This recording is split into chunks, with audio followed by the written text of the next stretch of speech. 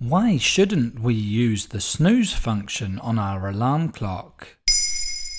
Thanks for asking. We all know the feeling of not wanting to get out of bed first thing in the morning. It can be incredibly tempting to press the snooze button on your alarm clock to grab a few extra minutes of sleep.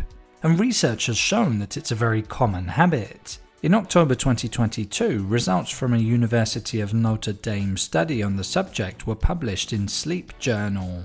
The study found that 57% of people snooze, with certain groups of people being more likely to do so than others. For example, the younger a study participant was, the more likely they were to snooze. Women were also more commonly snoozers than men. The thing is, neuroscientists say that snoozing isn't actually the bright idea it might seem. While the temporary respite is pleasant at the time, there are other health-related reasons for not snoozing. Why is that then? When our alarm wakes us up in the morning, our natural sleep cycle is artificially interrupted.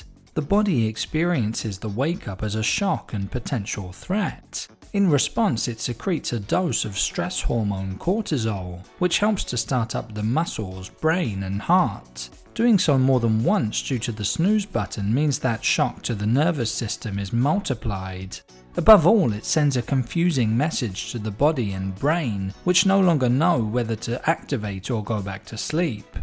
Does going back to sleep restart the sleep cycle?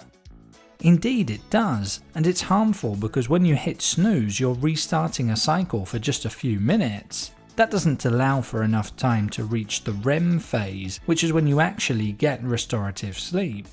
The natural transition between sleep and wakefulness usually lasts just a few minutes, but when you snooze it can be extended to as long as several hours, leading to feelings of drowsiness and confusion. That can have repercussions on mental health, increasing the long-term risk of falling into depression, for example. As regular listeners will know already, sleep habits can have a profound influence on our mood. Does snoozing have other effects on the body? Yes, and especially on cardiovascular health. Professor Matthew Walker is a sleep scientist at the Center for Human Sleep Science at the University of California. Writing for Mail Online in September 2017, he referred to being woken up by an alarm as a cardiovascular assault. That's because of the spike in blood pressure and shock acceleration in heart rate that happens as a result.